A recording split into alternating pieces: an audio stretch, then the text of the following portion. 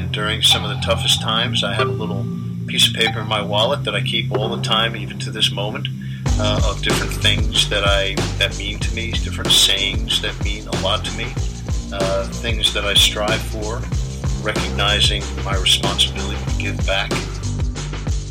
Reoccurring mantra I got into in college where I would just say, I'm going to break the mold. 2 days after my second injury, my dad flew out to Indiana and we drove home.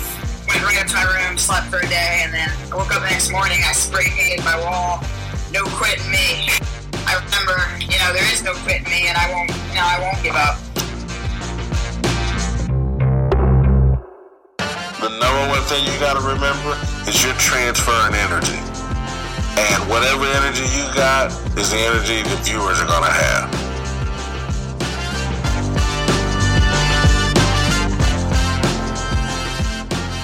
You are listening to Intentional Performers with Brian Levinson, where we talk with experts of craft about their journey and what they have intentionally done to be their best self. As we talk with them, the hope is that we uncover intentional gems that you can use in your life. Now, let's kick it over to Brian to introduce this week's guest. Hello, everyone, and welcome back to another episode of the Intentional Performers Podcast. I'm Brian Levinson. When I'm not recording this podcast, I am working as a mental performance coach, which gives me the opportunity to work with elite performers in both business and sports. And I help them develop their mindset. So we focus on how each of them can set their mind to create opportunities which allow them to win moments, maximize their potential, and hopefully enjoy success. I love what I do for a living. So I started this podcast with a simple mission in mind. How are people intentionally setting their mind to be their best? So we aim to unpack just that and bring intentional gems to you, the listener. Now, before we get started, I wanted to tell you a bit about how you can support the podcast. First, we would love it if you went over to our Patreon homepage, which you can find at patreon.com/intentional performers. And over there, you can support the podcast with a $10 a month donation. We also have an exciting announcement to make. With that donation and people that subscribe at $10 a month, they'll be entered into a drawing to attend our podcast retreat, which is happening soon. It's happening in May. We have a ton of podcast guests that will be there. We're really excited. We've got a great agenda and itinerary for the day. And the retreat will be exclusive to past podcast guests and those Patreon drawing winners. So once again, go over to patreon.com/intentional performers and support the show. One of the other perks of being a Patreon supporter is that you get a shout out for the show. So go over to patreon.com/intentional performers and support us.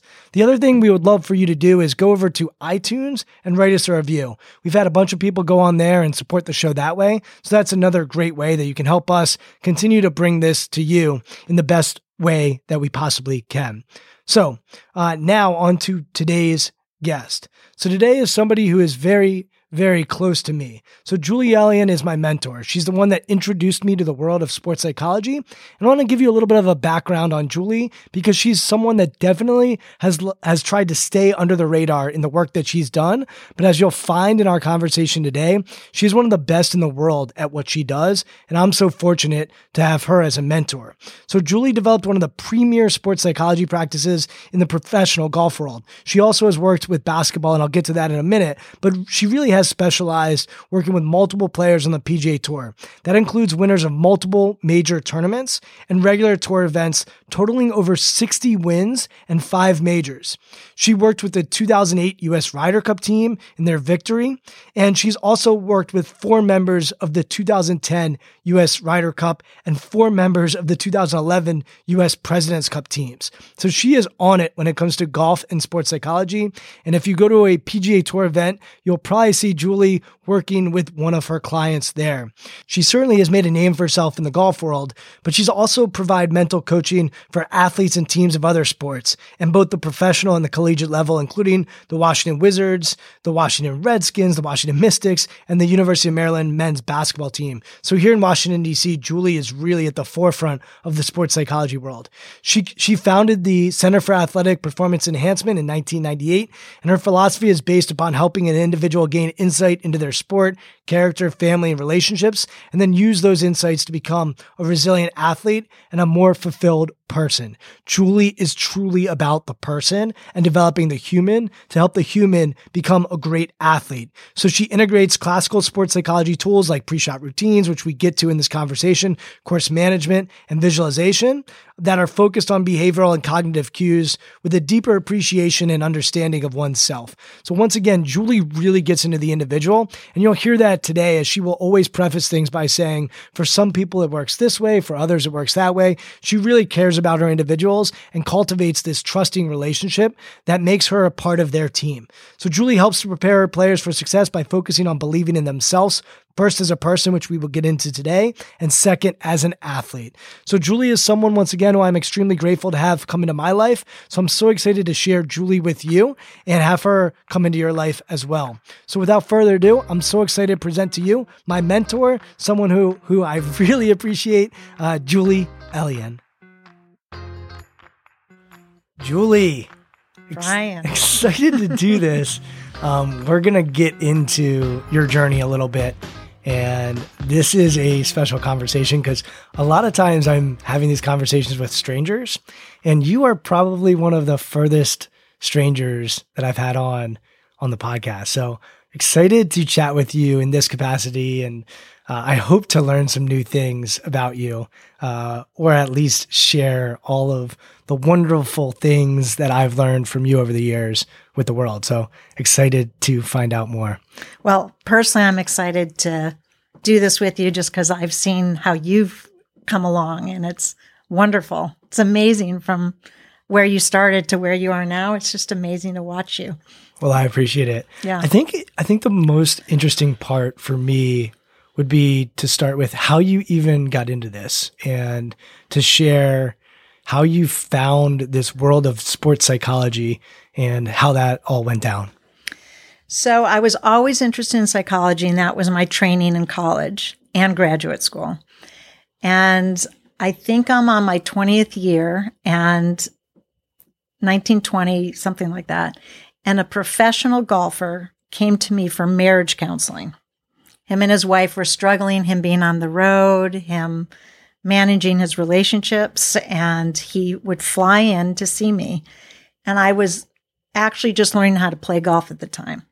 So they would come in once a week, and they got better, their relationship got stronger, and he invited me out on a practice round.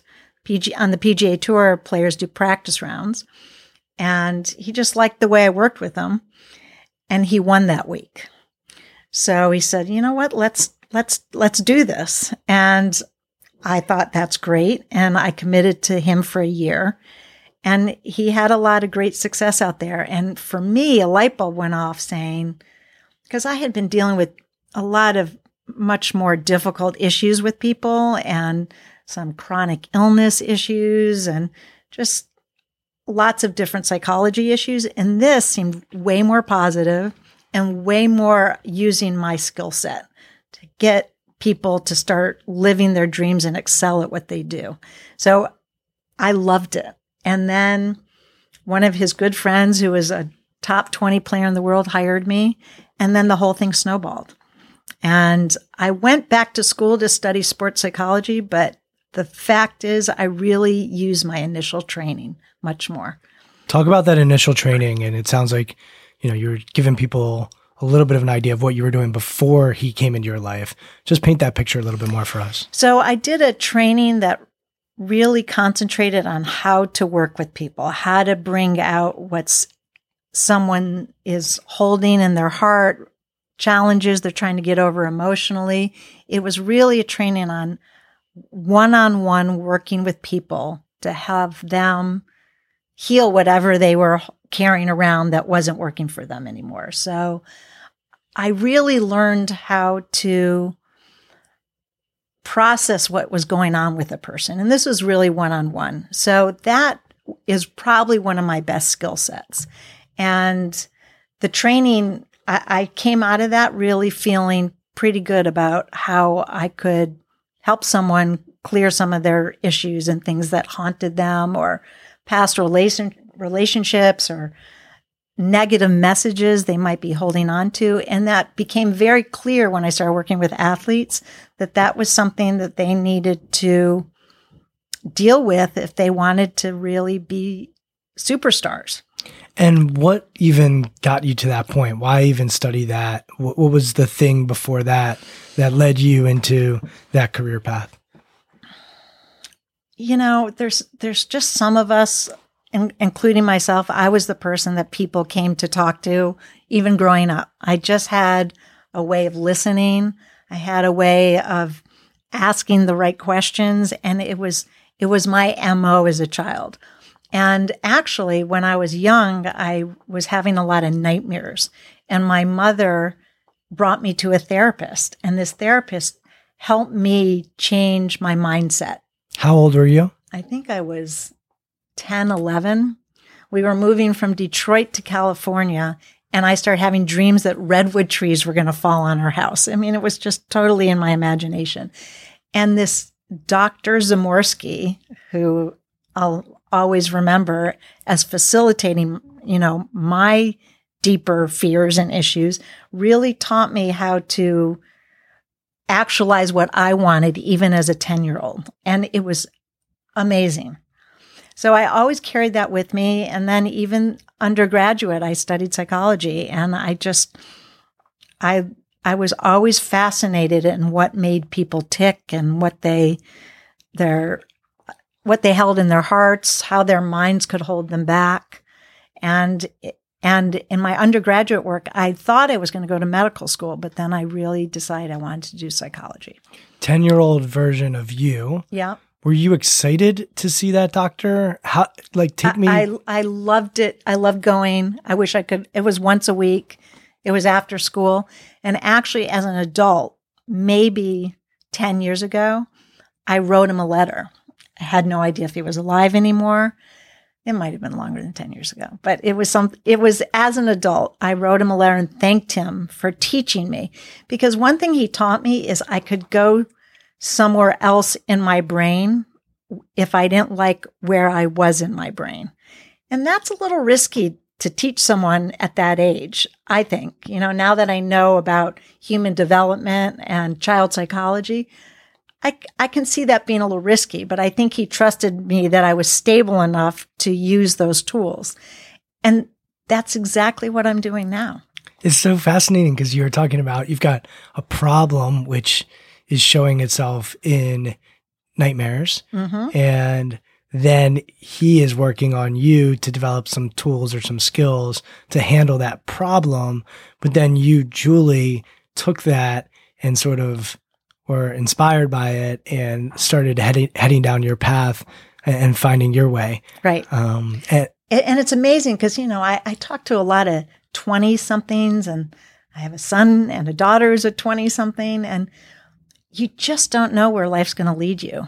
And I was, I'm always guiding them and helping them. Like, what do you love? Like, what just really gets you going? And often that's where we end up doing something professionally. But you're right. It started probably with this doctor at 10 years old. Meanwhile, he wrote me back. What did he say? He was 95 years old. Wow. He remembered so much about me. And it was just, I still have the letter. It's just an incredible, he was incredible and it was incredible. So it's amazing too. So there are two moments there where you said light bulb goes off. So at 10, you start realizing, oh, this can shift, or start figuring some things out. And then when you work with this golfer, the light bulb goes off like, oh, this seems pretty cool. Right. What does that feel like for you? The light bulb? Yeah.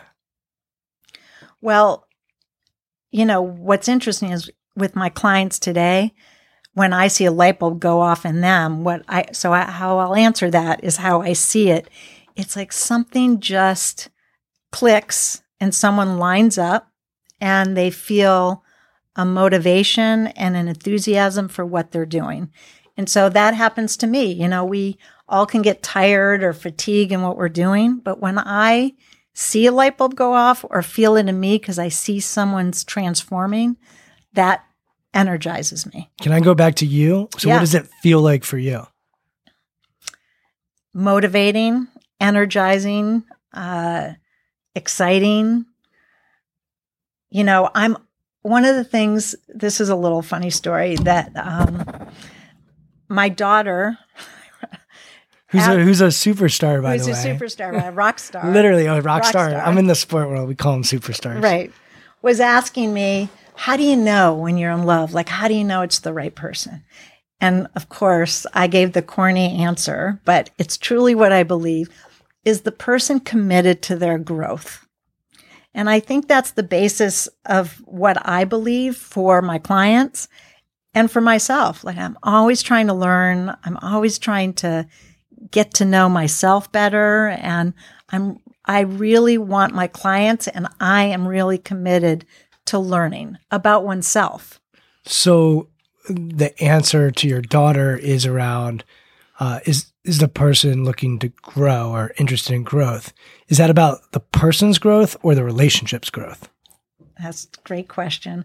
I think when I answered her, I meant the person's growth. Individual. Like, are they individually committed to learning about themselves, about the world? Of course, there's a million other qualities that I'd like to see. But that's a primary. Let's start with that. I think so. And I think that I think if someone's going to hire me, I think that's a quality that he or she needs to decide if they're willing to do. I want to go back to the relationship aspect of things, though, because you're focused on an individual's desire to grow and not the couple. I'm curious why you start there. Well, that's a great question, too. I mean, my work with teams, it starts with the individual, too. So I think that's where it starts. I think somebody has to be committed to knowing themselves. And then they bring that into the relationship. Beautiful. Working with teams, what is it like for you when you're working with teams compared to working with individuals? So I used to think my gift was really the individual, and I still think that's a gift of mine. And yet when I'm working with a team, there's something about, if I'm working with a team, I work with the individuals first, but then there's something about the unselfishness that needs to show up. So there's an irony there that I think somebody on a team has to be committed to knowing themselves and their processes and what they're committed to, but then find a way to shelf that a little bit and be unselfish and be committed to a greater good. That's a fascinating thought because you and I both have been around professional coaches. Yeah. People that are the best at their craft. They get to this level. Yeah. And so many of them don't take care of themselves physically. The coaches or the coaches. Players? Oh, yeah. Right? Oh, yeah. And we could go into any sport. Maybe it's a swing coach in golf. Maybe it's a tennis instructor. Maybe it's a basketball head coach, whatever you want to say. Why do you think that is? I would have to say that out of the 10 teams I've worked with, I would say every coach has said to me when I start with them, oh, you have to work with me. And I think there's an awareness of how stressful it is for them.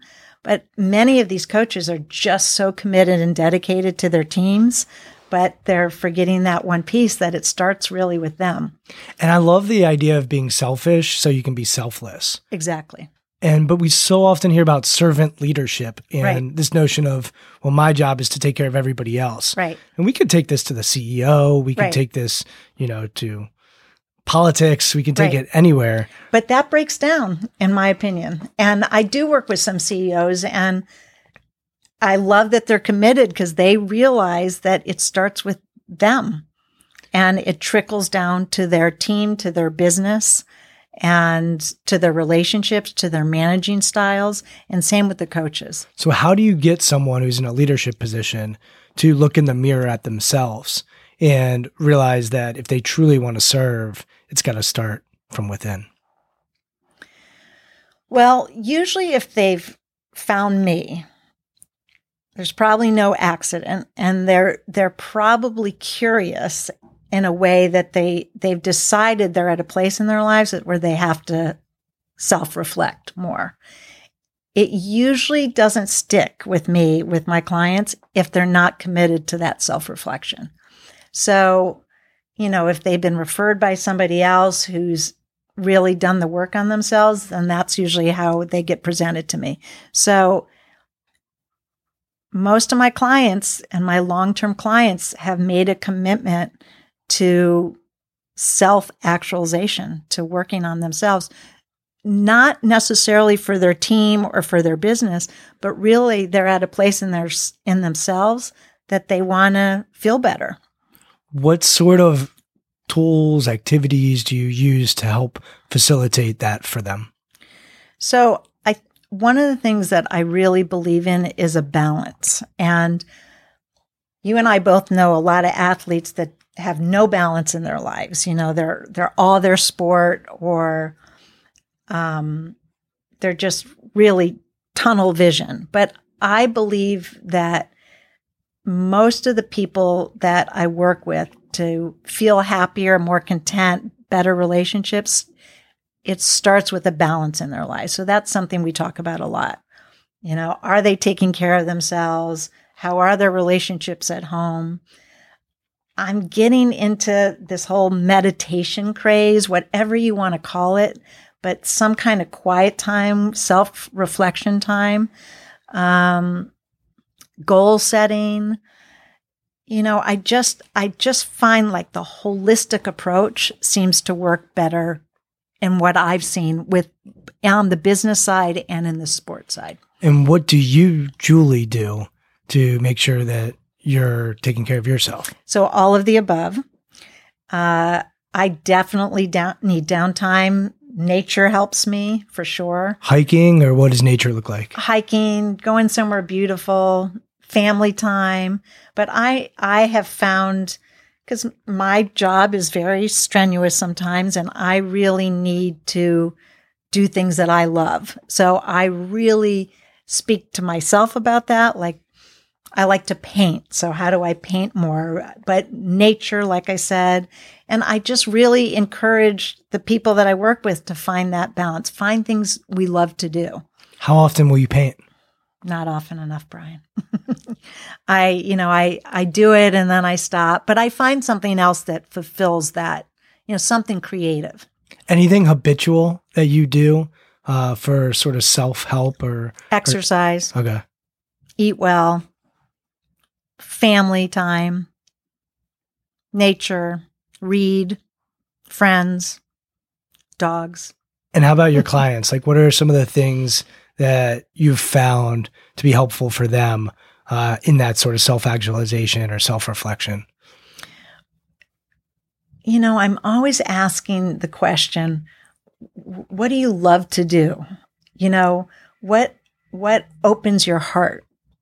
And that could be anything. I mean, I have a client right now it's very an interesting time in one's life to be doing this, but shoots guns. He goes to driving ranges, and, that relaxes him. So anything that just takes the pressure off, that makes somebody feel, that they're rejuvenating. Rejuvenating is really, really important with athletes. Recovery. Pressure is a big word. Pressure is a big word. You work with a lot of golfers, and I think when people observe golf or play golf, I don't care if they're playing once a month or every day, there is an element of pressure that comes with golf. How do you define pressure? How do you think about pressure? So back to the individual sport rather than a team sport, the pressure that I see out on the golf course is so self-induced. And fear of failure, am I good enough? Tension in the body, tension in the mind, staring at leaderboards. For some clients, staring at the leaderboard is motivating. For some, it just is that pressure comes on. One of the keys for me is working with an individual, and everybody's different. So I can't give a generalized answer to that. So that's how, I really like to delve into my individual clients. But pressure is really self-induced. And part of the key that I have found working with people is to how to love the challenge. How do you love the challenge? Love the opportunity of the challenge. And that's the flip side of the same coin of self-induced pressure.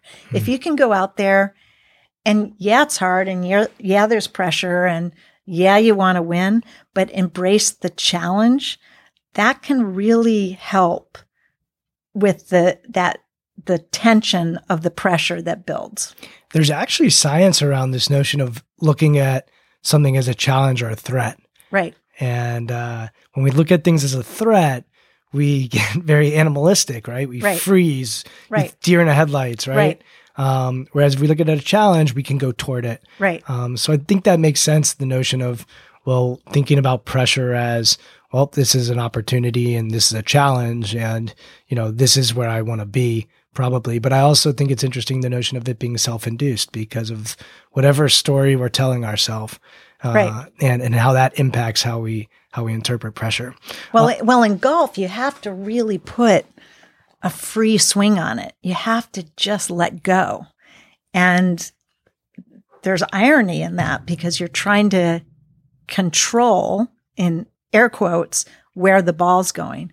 But I hear over and over again about steering a shot or just, feeling tight or frozen. And there's an element of really having to let go. So I often say, free swings to specific targets. Or, that free swing is really important. And if you're feeling a lot of pressure, it's really a challenge. I'm also curious to get your thoughts on routine, because routine is such a big part of golf, specifically pre-shot routine, pre-performance routine. What are your thoughts on routine and how do you work with routine? So I think routine's really, really important. I talk about, sometimes I use the analogy of comfort food. A routine in the golf world or many sports is to help you feel like you are doing the same thing over and over again, so it feels very familiar. So often a theme would be, for a professional golfer or a college golfer, for any golfer, do your routine. Like I said earlier, love the challenge and do the best you can. So routine is really built into there because I just, and I've worked with players that change up their routine all the time. So like I said, I work with the individual. So if that's what they need to do, but I'm a believer in routine really being a supportive element of reaching your goals. And I'll take it outside of golf, because you've also worked with some of the best athletes, performers in the world. I know each person's different, but what are some qualities that make a high performer from a mental standpoint? So I would say a theme, and I get asked this pretty often. I would say a positive theme would be self-belief. And there's just an element that they believe in their skill set, they believe in their preparation, but most of all, they believe in themselves. Any idea how to build that? Well, that's what I spend my day doing, because I really believe there can be some emotional blocks to self-belief. And I try to dig deep to see where those started. One story I have many years ago, so we won't say any names, but somebody I was working with, they had a coach who would tell them, you might not be number one in the world, but you'll at least be number 2 or 3. And years later, we worked together for years, he told me this story. And that's exactly what he was. He just it's like he was holding this deeper message of a coach he very much respected, that he might not really ever be number one. And it was like a limiting factor for him. So that's an example of delving deeper to see if there's something in someone's psyche that's holding them back from really where they want to get to. How did that comment help that person? because they realized that they were holding themselves back from a limited self-belief, which I come across all the time. I would say that's probably a theme in my work with almost everyone I work with. Are you holding on to some limited self-belief about yourself that you can't get to where you want to? And sometimes if we uncover those and reframe them, they're free to get to where they want to be. And especially in the sports world, that self-belief can be knocked down so quickly. What exercises or things do people do to try to, you said reframe, but I'm more curious about, like, when they do get knocked down, how do they develop the resilience or the grit to get back up? Well, resilience and grit, I would say, if we're going to talk about different qualities in some of the athletes and performers I've worked with, that would be a theme. So some of that is, I think we're going to learn so much more about genetics in the next 10 years. So some of this genetics, some of this training, some of this is personality. But failure has to teach you how to learn more about yourself. So a lot of what we talk about, because there's a lot of failure in sports and a lot of loss, and it's a way to learn about what you can do better the next time. So we use it as a tool. Failure is a tool. And you said earlier, well, one positive that a lot of these elite performers have is self-belief. And you said, but there's also a negative. What's the dark side or the negative that comes with elite performance? Well, I guess I would answer that sometimes the self-induced pressure that we talked about, if they're not excelling to where they actually feel they can get to, that they're pretty hard on themselves, pretty brutal. That tough love that we all talk about, like parenting-wise, a lot of people do that to themselves. Inner critic. Inner critic really can be harsh. So that would be a negative. That lack of balance in their lives, because they're so not one-sided, but one-focused, that a lot of the rest of their lives can fall apart. That can be a negative. Maybe lack of awareness in terms of how they're beating down their body or how other people are responding to them. That can be a detriment in terms of a team. If there's not an awareness, like in basketball, if someone's just not passing a lot and not a team player, but they're so self-driven and so much self-belief, but that can hurt a team. Yeah. And the team dynamics versus individual dynamics are interesting, because when I work with golfers, they're motivated very differently than a basketball player. Right. A, what's motivating you? And then I'll get to my B after that. I won't stack the question. So what's motivating me with what? Yeah, with your work. I just love to see people excel at what they love. I mean, there's nothing that gets me going to see someone feel better. And, I can just think of a client last week. So it was a PGA Tour tournament, and he's been struggling and not loving it and hard on himself, all the things we've just been talking about. And through processing what he'd been holding on to and kind of coming at it from the wrong direction, he just freed it up, and he had so much more fun. His results were, that's always an interesting question, if what I do actually brings results. How do you answer that? Well, then we have to look at what is a result. And I would, this guy came in like 20th. So did he want to win? They all want to win. Everybody wants to win. But what we were measuring is his contentment during performance. And he felt way better. So then it's a win-win. Does he want to win this week? Of course, everybody wants to win. But he just was enjoying his day better. He, in terms of that, loving the opportunity, loving the challenge, that's exactly how he carried himself that week.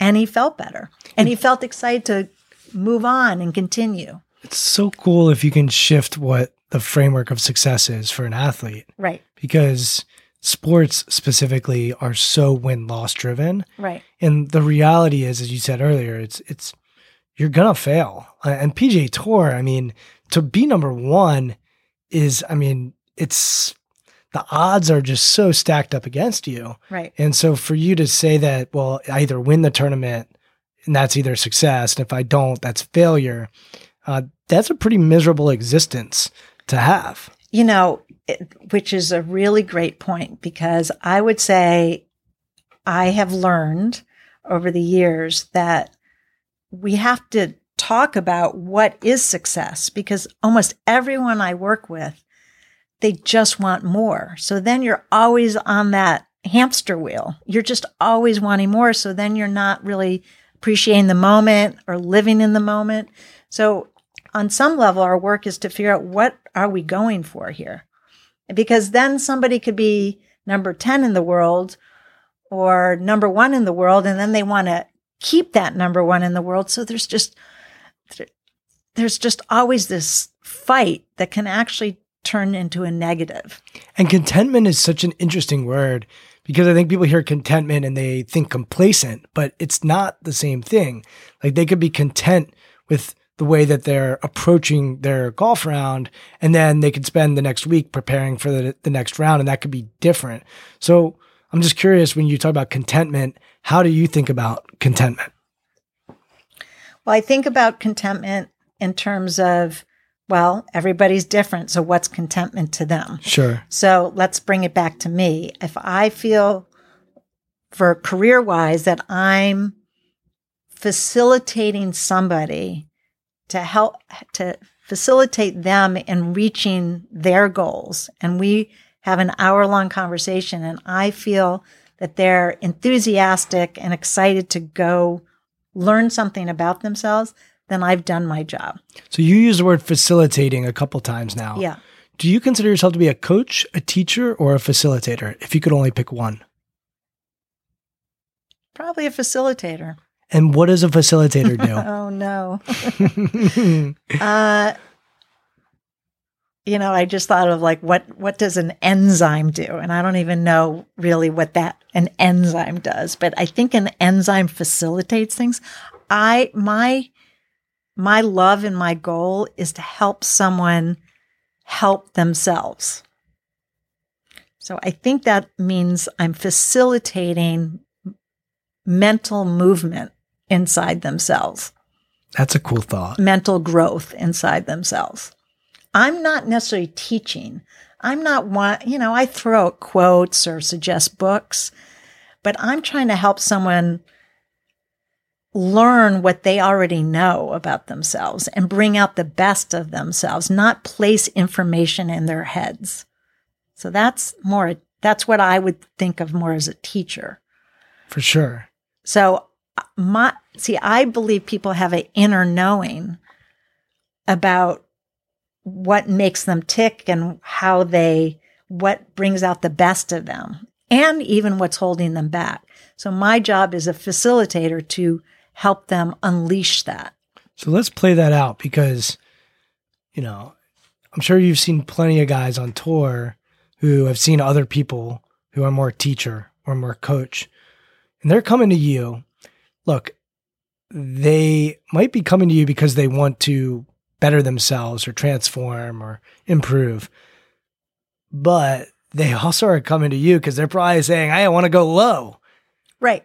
How do you balance the desire to go low with your approach to facilitating them being their best self, or however you think about that? Well, most of the people that would come to me want to go low. Even a CEO, that's an analogy. Going low for a CEO might be managing their people better, or their business is excelling more. A golfer or a basketball player, we can, they really want to attain their goals, whether that's world ranking, whether that's greens and regulation, whatever. So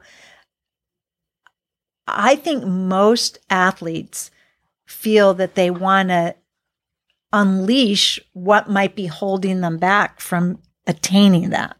So if they're coming to me, they're usually willing and interested in what might be holding them back. You mentioned them earlier, but what are the main fears or the main things that get in the way? I would say, so let's just go to the golf world for a minute, just because I spend a lot of time there. There's a lot of fear of failure. So what does that look like? Because that's something people talk about a lot. But what does fear of failure look like? So it can go from not reaching someone's expectations they have for themselves. I think with social media and in the golf world and Shot Tracker, there's a lot of clients that talk to me about how visible they feel, and so many people are tracking them. So there's a lot of feeling like they're not reaching others' expectations. And I would say that's a real common theme with most, if not all, my clients. And what's underneath that? You know, it's that dynamic between how they see themselves and how they believe in themselves, and then they don't reach that. And then how other people see them, and then they're disappointing them. Mm-hmm. I would say, Brian, that's a pretty common thing. Embarrassment, shame. Yep. And, you know, I've worked with some of the best athletes in the world, and they feel this. It's such a human quality.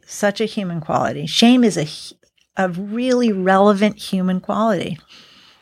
So how do you work with them to overcome that? And the reason I ask that is I think fear of embarrassment is under a lot of fear or shame. And, you know, the studies that have been done on what's the biggest fear that people have, they often will say it's public speaking. That comes in higher than death. And it's pretty mind-blowing if you just try to, you know, break that stat down into simple terms. We're basically saying that more people fear speaking than they do death. I mean, that's pretty massive. So I'm always curious is like, how do you help somebody who's afraid of being embarrassed? Because it sounds like underneath failure is disappointment, and underneath disappointment is really embarrassment on how I'll be perceived by others. So how do you help? How do you facilitate somebody if that is a fear for them? So my initial reaction to that is even at the highest level, I have found that people have this imposter syndrome. Like, are they really as good as everybody thinks they are? So then that comes back to self-belief. You know, do you trust your preparation? Do you trust that you have the skill set to perform? And I would say there's a lot of clients that feel, is their confidence real? Or is it somehow, have they fooled everyone? Which goes back to the shame. So one way to facilitate that is to change the mindset. So are you prepared? Are you mentally, emotionally believing truly in yourself? Or is it false belief? Like, then we really get into that. And also in performance, are you doing the best you can? Like in that moment, are you doing the best you can? And if you really believe that you are, then that's all we can do. Trust, truth, find truth, and that will, I'm going to use the word fight, but that's probably not the right word, counteract the imposter potentially. And, you know, it's amazing how many professional athletes carry that. Well, imposter syndrome was based on research done at Harvard, you know, with these kids that get into Harvard and they think, well, I snuck in. Right. I don't know why they let me in. And right. The reality is that everyone that got into Harvard, right. You know. And sometimes I feel that. Yeah. You know, I've been doing this for 20 years. Like, who am I to be helping a professional athlete perform at their best, I remind myself, well, I'm pretty prepared at this point. I'm really, really, my heart's in it. I'm doing the best I can. And I trust my skill set. So that's fantastic. It's terrific. I'm curious though, on the flip side of that, which is, you're working with all these individuals, teams, highly competitive people. How do you, Julie, handle the losses? How do you handle the stress or the emotion that comes with working with people? Because, they have to worry about their own score, and that's one.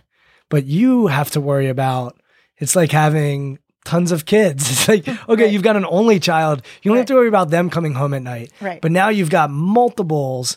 How do you self-help yourself and make sure that you're not becoming overly emotional with the roller coaster that is sports? It's an emotional roller coaster. It's exhausting. It is. Well, I remember I was at the Tour Championship in Atlanta a couple years ago, standing next to a well-known swing coach. And we were sharing a client. So I was the mental coach and he was the swing coach. And the guy had to make a chip in to win. And we're standing there. It's a beautiful day. It's 5:30, 6 o'clock. And he misses the chip. And I feel like I'm stabbed in the gut. Like I cannot believe he just missed the chip. And the swing coach next to me looked at me, he said, "You care that much? You're upset? You're going to exhaust yourself." And I couldn't stop thinking about it. And I realized I was truly upset. And he was acting like he wasn't upset. But what I learned from that experience is I was upset. And I embraced that part of me that really cares. So maybe he's got a whole nother thing going and maybe he's not attached. But bottom line, Brian, is I'm attached and I want it for them.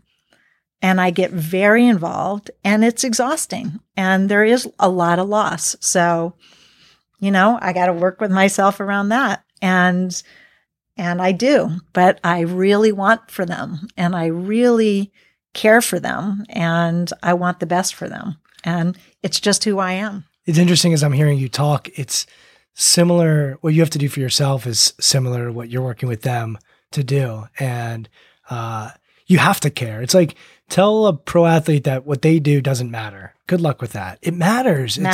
They care about it. They put in the effort. They put in the work. Tell a salesperson that their work doesn't matter. Like, there's purpose, there's meaning behind it. It's not just a game for them. It's a profession and there's pride. And that's why they're at that level. Right. Without that, you're screwed. And there's an old adage that says, a coach, the players don't know, you can't coach a player until they know how much you care. Something along those lines. Right. And so I think I always struggle with that balance of, hey, I care, but it's is your world. I don't get to sink the putt. I don't get to make the hoop. I don't get to throw the ball.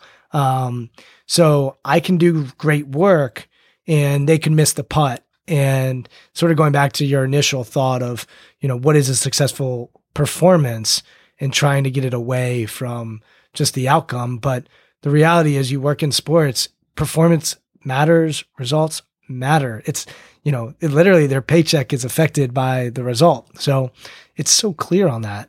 Well, one of the things that I know about myself is I've had loss in my life. I've had failure in my life. And one of the things that helps me facilitate is connecting on a really deep level with what they're going through. And I really care about that. And it's really important. And I think it's one of the reasons I'm successful is because I meet them where they're at and I can feel it and can reflect back to them. And I don't mean I share, a lot of my colleagues share their own personal journeys and stories. I don't do that so much, but I think people feel that I'm seeing them. And I think that's helpful. Compassion, empathy, understanding. I mean, we're all really going for the same thing. We're all humans searching for the same thing. Which is? Oh boy, that's a huge question. But self-love, connections, emotional health. So you talk a lot about emotion. Mm-hmm. We certainly talked about mentality, and we've talked about the physical, quote unquote, grind that comes with the work that you do and the work that athletes certainly do. How about spirituality? How does spirituality play for you, and how does it play within your work? Well, I have been known to pray for a putt to drop. I don't know who I'm praying to. Spirituality.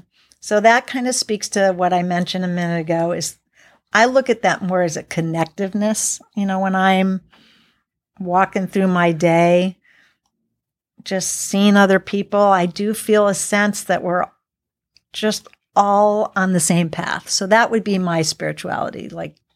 And I feel that with my clients. You know, we all just want the same things, and whatever that is, a few things I mentioned earlier.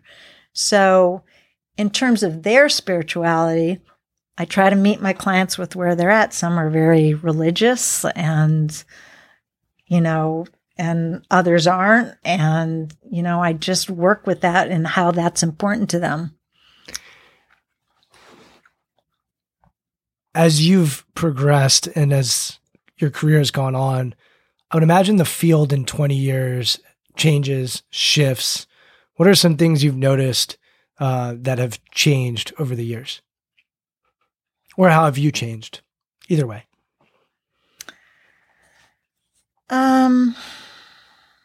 Well, I've changed a lot in terms of how the career's changed.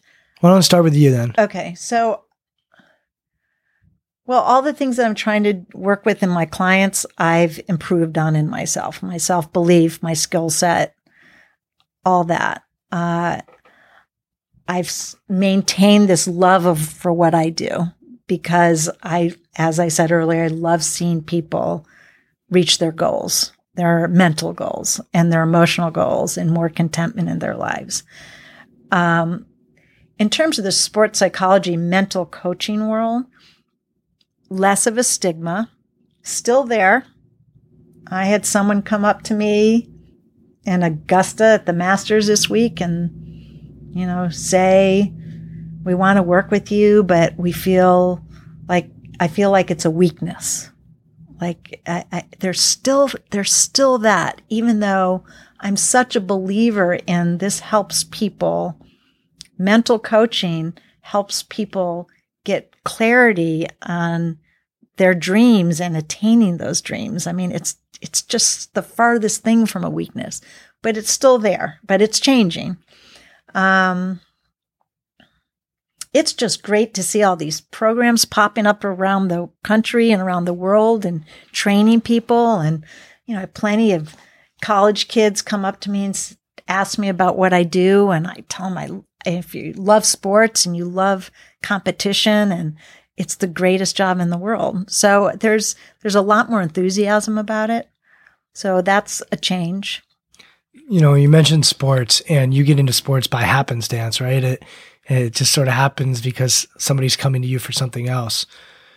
Is there any difference for you when you're working with someone in the corporate world compared to when you're working with an athlete? I still go back to people are people. Yeah. And if someone from the corporate world's hiring me, then they still are trying to excel at what they do. They're trying to bring most of them, the men and women who are in the corporate world who are hiring me, are trying to increase their management skills, their relationship skills, and they're trying to excel at what they do. I'm trying to say it in a positive way, but there's a lot of fatigue in the corporate world, and we look at energy drains, and I do that with my clients too. You know, last night I have a little thing I call brain drain, and they write down what they're holding on to. Any thoughts that it could be they have to call their father, or it could be they have to pay their mortgage. Well, it's probably not that, but they, get anything that's off their brain that's not letting them free up in their performance. So that would be something I do with CEOs quite a bit. Like, what's holding them back? How are they wasting energy? Super cool. How do you think about energy? Well, I know one thing that can, encourage proper use of energy is not having energy drains. So that's something we talk a lot about in my work with clients, is what's fatiguing them mentally? What are they holding on to that's not helping them excel at what they want to do? And that's true for all of us. It's interesting. I think there's a study done that found that 50% of employees in the US feel burnt out. I guess crazy number. And,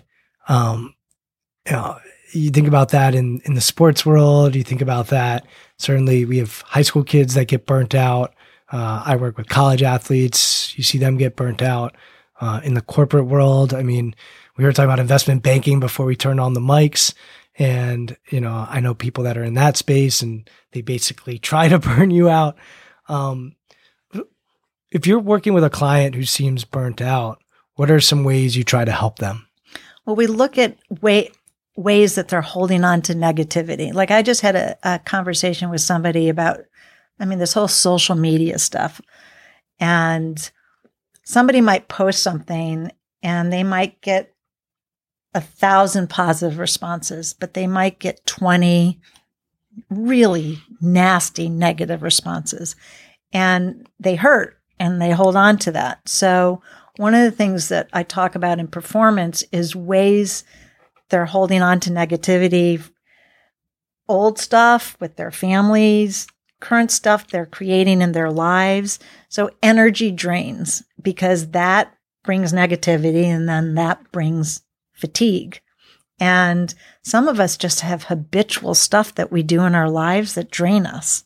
And, when we talk about rejuvenation, recovery for an athlete or for any of us, a lot of that is learning how to live a more hopeful, energized, clean's not the right word, but just focused lifestyle that doesn't have a lot of negativity in it.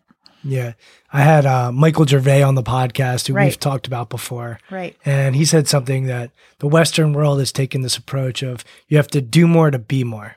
Right. And he said it's really an issue because people just keep doing, you mentioned the hamster wheel earlier, like to keep doing more and hoping that that'll lead to being, but it doesn't always work that way. Right. Well, that's where this idea of meditation, I'm sometimes reluctant to call it that, but just learning how to be and not have constant whatever in somebody's life, like really learning how to quiet down, that's a skill set in performance. Like how do we learn how to clear our brain from the noise? And it's so tricky for athletes because they do have to do more, right? Like they do have to perfect their swing. They do have to go, work on a new type of shot that they want to hit. They do have to, if they missed a bunch of putts at the Masters, they got to go work on putting. And so I'm just, the last thought I had was, I'm curious how you work with athletes who might be perfectionist and how that helps them. And certainly, like, I think one of the things we haven't done a great job of saying is, like, the people you're working with are at the tip of the arrow. They're at the top of the pyramid. Yeah. A lot of them. There's some that aren't, but Yeah. you get to see a lot of people that have made it, quote unquote. And so what has gotten them there, has worked. So, how do you help them shift when what's gotten them where they are might not get them to where they want to go? How does that even unlock for a performer? Well, in the personal growth movement with an athlete or with anybody, their priorities might change too as they go along. So what is success 10 years ago might not be success now. And so we talk a lot about that. Like, what what are your goals right now and what does success mean for you?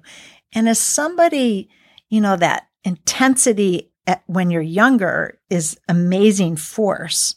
And a lot of men and women that I work with feel they don't have that intensity anymore. Like I'll talk to a PGA player, LPGA player, and they'll say, Thursday morning when I tee off, I'm kind of bored. Like I don't have that intensity, but of course they want to win on Sunday. So their personal goals might have changed. So we have to look at that.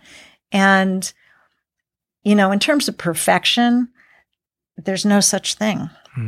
And it's really about, back to how we started this conversation, finding balance and finding one's personal goals to see if you're meeting those. And like I said, everybody's different. I deal with everybody differently. Some people like to write out goals, and some people write something on their golf ball before they hit it for a goal for the round. And, maybe we have a free throw goal, like, they're trying to get that free throw percentage up. And so I actually like working with goals to help people figure out really where they're trying to get to. Like, what does success mean that moment, this week, next month, this year, the next 5 years, the next 10 years? Yeah, establish the vision or the destination, and then work on, all right, well, what is the process going to give you the best chance of getting there? And there's no perfection. Yeah. Yeah, I think what I'm curious about is, I agree, there is no such thing as perfection. And so therefore there's no such thing as a perfectionist. However, I wonder what striving for that is or does in preparation and in practice. And, if you're trying to acquire a skill and improve, in your training, what does that look like? Well, preparation is just such a key, because if you're coming to the moment, whatever that moment is for you, that performance moment, you want to feel like you've done everything you can to prepare for that moment. That might be a college student taking an exam. That might be someone who's public speaking. I do talk to people who are public speaking, and one of the suggestions I have is, your story is your story. So speak from that story. And the way you prepare that is to just know and believe your story and speak from the heart. In terms of Augusta, Georgia at the Masters, have they done everything to prepare mentally, course management wise, skill set wise, to prepare for that moment? So prep is huge. And it's a challenge to create the room in your life to do that, but it's really important. Yeah, that's the doing part. And that's the doing part. You got to do in order to be. Right. And then, but that also helps with that imposter thing we were talking before, because if you're truly prepared, then it's you. Yeah. And you've created the space for you to excel. Super cool. So I want to just end with a massive thank you. So for those that don't know, I wouldn't be talking into this microphone if it wasn't for Julie. And that's not hyperbole. That is fact. So gosh, probably 10 years ago. Was it 10 years? Something like that. Yeah. 10. That's amazing. It's longer than that. I have to think about how old I am. Probably 12 years ago, Julie and I sat down at a Cheesecake Factory in Chevy Chase. I guess it's DC. Is it across the border? It's like right on the border. It would be DC. It's DC. Yeah. So, and I'll always remember that. Yeah. I walk up this spiral staircase, yep, and Julie's sitting there, and we sit down, and she just puts me through a couple of things. She says, "Hey, look around the room." Or I bet if I had you close your eyes, you'd have a good sense of what's going on in this room.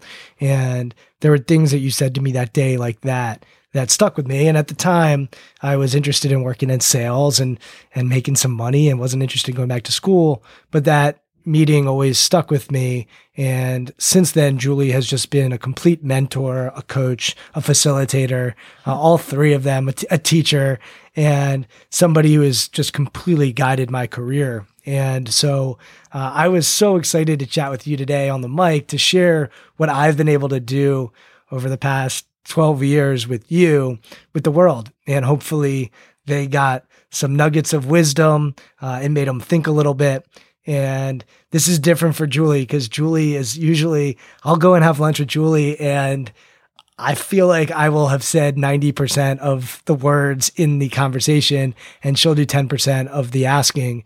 And I think that's one of the things that make you really special at your job and a special mentor and someone who I'm just extremely grateful to have in my life. So I just want to thank you and hopefully everybody, we did Julie justice in this conversation and hopefully everybody that's listening got a sense of it as well.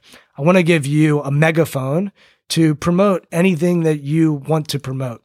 And so it's really up to you. People have done all kinds of different things, but I want to use this platform to help put a megaphone to anything that you're interested in promoting. You know, I love the opportunity and you asking me to put a megaphone here, but I think what I've come to love about what I do is I stay under the radar.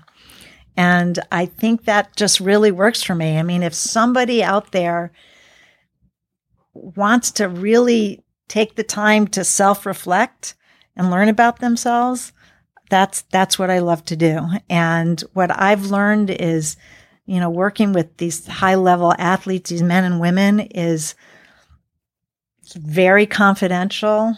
And I just love facilitating someone attaining their dreams. And that's my megaphone. Like I just wish us all the curiosity to figure yourselves out.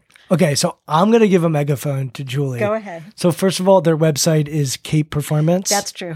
.com. That's true. So we can start there. Okay. And we'll put this in the show notes. And the second thing that I'm absolutely going to give a megaphone to is Hannah. Okay. Oh, that's a great idea. Right? I So- didn't know if that was against the rules. or There not. are no rules. I- It's my freaking podcast. I do what I have a want. daughter who's a rock star. So talk about the rock star and Noah, who is we go He's back. a great guy, Noah. Noah and I go back a long way. He put my hat in a toilet when he was like 6 years old. But talk about what Hannah's up to because I think at one point I remember you sent like a video out and I watched it. I was like, you know, let me preface this. When a parent sends something out about their child, you often have hesitation, right? Like, okay, well, they're watching There's this. an element of bragging. Yeah, or just like they're not realistic. Right. But Hannah is a rock star. Yes. Super talented. Like their music is emotional, soulful, and I say that without her being my daughter. So I'm giving it my complete recommendation or whatever you want to call it. But yeah, tell us about where people can learn about what Hannah's up to. So Hannah Elian, my daughter, and JJ Mitchell met at Wesleyan College. Neither studied music except just kind of on the side and decided to start a band called the Overcoats. And I think it's been 3 years now. They have an album. Their first album's called Young. They've toured all over the country. They're getting incredible accolades. I'm pretty sure that NPR voted their album top 10 album of 2017 or one of the top 10 albums of 2017. They're presently in LA recording or finding a producer for their second album.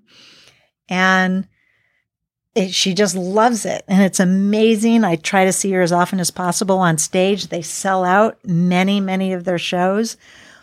And it's just so cool to see both of my kids just having that self-belief, being committed to their growth, preparation, and trust in their skill set. Like they are living, both of them are living a lot of what I believe in. And Hannah, you know, to see her on stage and just loving what she does. And, you know, I just support her and doing whatever she loves and finding the path that she loves. And right now she's right where she's supposed to be. And the band's called Overcoats and they're great. They write their own music, write their own words, and find them on Spotify and iTunes. And I'll certainly give her a megaphone. That's for sure. And Noah, her other son, is one of my favorite kids on the planet. I'm going to call him a kid. If he's 70 years old, I think he's 22 now. Yeah, he's a kid. And great golfer. And, I think going to work in finance in some capacity. So shout out to Noah as well. Graduating Tufts in 6 weeks. Yeah, Julie makes dumb kids, apparently. So, Julie, thank you for the time. Thanks, Brian. It's great to be with you. Appreciate it. Thank you for listening to Intentional Performers with Brian Levinson. Here is this week's episode gem. I would say I have learned over the years that we have to talk about what is success, because almost everyone I work with, they just want more. So then you're always on that hamster wheel. You're just always wanting more. So then you're not really appreciating the moment or living in the moment. So on some level, our work is to figure out, what are we going for here? Because then somebody could be number 10 in the world or number 1 in the world, and then they want to keep that number 1 in the world. So there's just always this fight that can actually turn into a negative.